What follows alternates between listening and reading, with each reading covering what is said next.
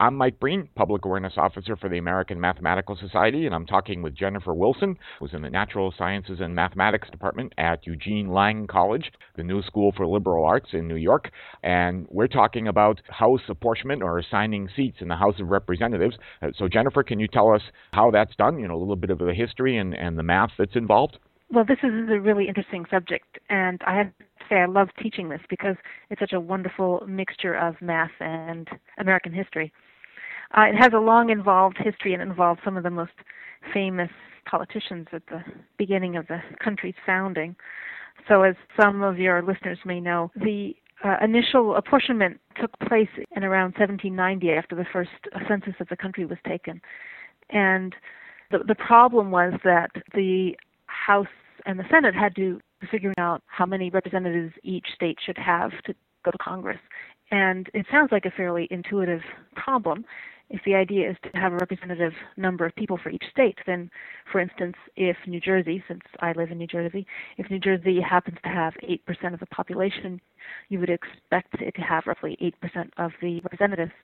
However, in practice, it turned out not to be so easy because for the simple reason that people come in whole numbers or integers, and proportions, of course, don't. And so what the founders of the country had to deal with was figuring out an approximation or a way to sort of get as close to this proportion as possible while sticking with whole numbers. And in 1790, there were sort of two approaches that were offered, one championed by Alexander Hamilton, the other by Thomas Jefferson. And they proposed different solutions and were based on different principles. And the short story, not if I ignore the mathematics for a moment, the historically interesting part of this is that the Senate and the House did approve a compromise bill based on the method proposed by Hamilton, and George Washington, after some consideration, vetoed it, and it was the first instance of the presidential veto. Later, the House and the Senate subsequently passed a bill that approved a method proposed by Jefferson. You mentioned there were famous politicians. Also, Daniel Webster had a method too, right? That's right. And that was in the 1830s. He proposed a method after seeing some of the problems with both Jefferson's and Hamilton's method. It was never formally adopted in the country, but there were some sort of compromise bills that were approved during this period. At one point, the unofficial rule was to use Hamilton's method, but do it in such a way that it matched with Webster's method. And I should say one of the reasons why the problem was more difficult at the time was that the size of the House wasn't fixed. So currently, and since 1929, we've had a fixed House of Representative size of 435. But before that, not only were the number of representatives up for grabs, but so was the total House size. So the number of variables became insurmountable. Is it easier to do with more seats or harder? I suppose you can get closer to a certain amount of proportionality, but the fundamental problems remain regardless of the House size. With all these methods, you would think maybe in over 200 years someone would come up with a perfect method. Is there a perfect method of assigning seats? Yes, well, unfortunately, there is not, depending on how you define perfect, of course. But some of the problems were discovered historically. So there is the famous Alabama paradox, which was discovered in 1881, I think, when Alabama had joined the Union and they were considering a new apportionment to include Alabama. And at the time, they were using Hamilton's method. And what happened under Hamilton's method is that the calculations revealed that if the House size was set at 299 total number of representatives, then Alabama would receive 8 representatives. But if they increased the House size by 1 up to 300, then Alabama's representation would go down to 7.